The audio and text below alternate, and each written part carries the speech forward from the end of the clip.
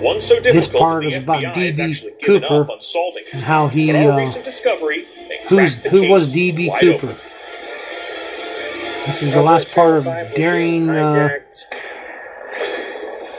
Discoveries Part 2. I'm your host, Keith Frischhorn. This is Josh Gates. He is known only by a fake name, D.B. Cooper.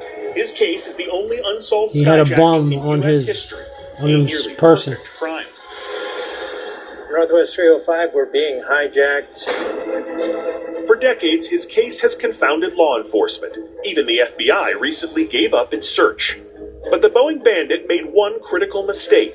He left a piece of physical evidence behind, His clip-on tie.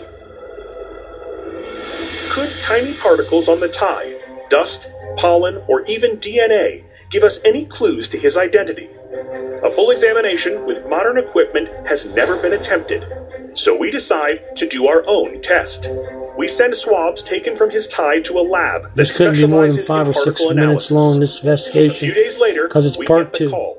The lab results are in. We head to Tucson to meet Cooper investigator and lab analyst Tom Kay to go over the findings. Please tell me that the results show something interesting. You bet they do. Really? Absolutely. Fantastic results. Awesome. So what specifically showed up? So we have representations here in these little vials. Okay. So this is cerium. It's a rare earth element. And lanthanum is another one. This is yttrium. Okay. And this one is mercury. And mercury.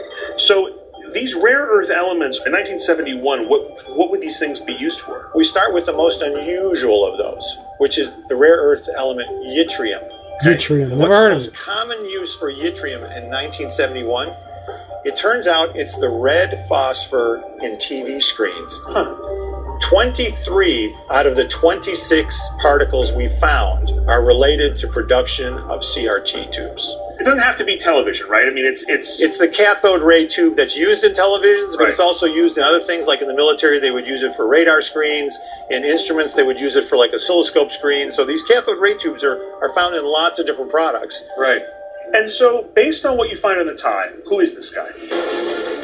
This evidence suggests strongly he's from a very advanced manufacturing environment. Wow. That significantly narrows the field of suspects to only men who worked with or near that kind of technology. You know, what's so fascinating is that you hear this announcement from the FBI where they say, we're basically, giving up here, we're going to close the case, leave it unsolved. And They were yet, going to make that a it's cold still case of all things to make big cold. new discoveries.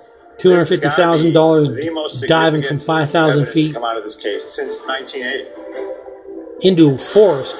That's what was This crazy. is a major breakthrough. New leads based on the tie evidence are being pursued right now. Soon, D.B. Cooper may be identified by his real name. We'll continue to monitor all of our past expeditions. Oh my God, look at this cave! And we'll keep pushing further to solve even more mysteries. There's a passage! Oh, that is a spear point.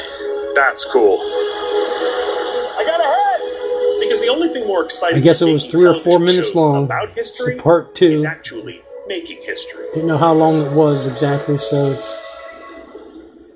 that was brought to you by Josh Gates in the final part to